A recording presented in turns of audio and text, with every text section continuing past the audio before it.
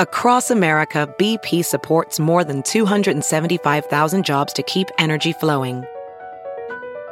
Jobs like building grid-scale solar energy in Ohio and producing gas with fewer operational emissions in Texas.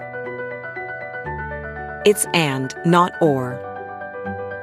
See what doing both means for energy nationwide at bp.com/investing in America. This is Merriam-Webster's Word of the Day podcast for Tuesday, May 14th.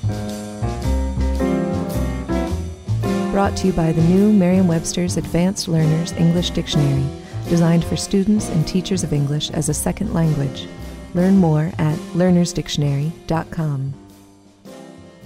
The word of the day for May 14th is requite, spelled R-E-Q-U-I-T-E.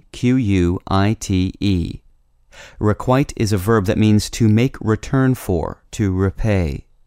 It can also mean to make retaliation for, or to avenge, or to make suitable return to for a benefit or service, or for an injury. Here's the word used from a movie review by John Wirt in The Advocate of Baton Rouge. Odds are that O'Brien's flare-up of romantic love for Amanda won't be requited. You might be familiar with the phrase unrequited love.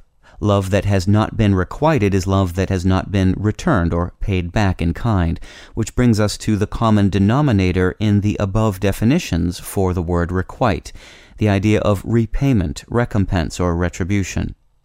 The quite in requite is a now obsolete English verb meaning to set free, to discharge, or repay. Quite is also related to the English verb to quit, the oldest meanings of which include to pay up and to set free.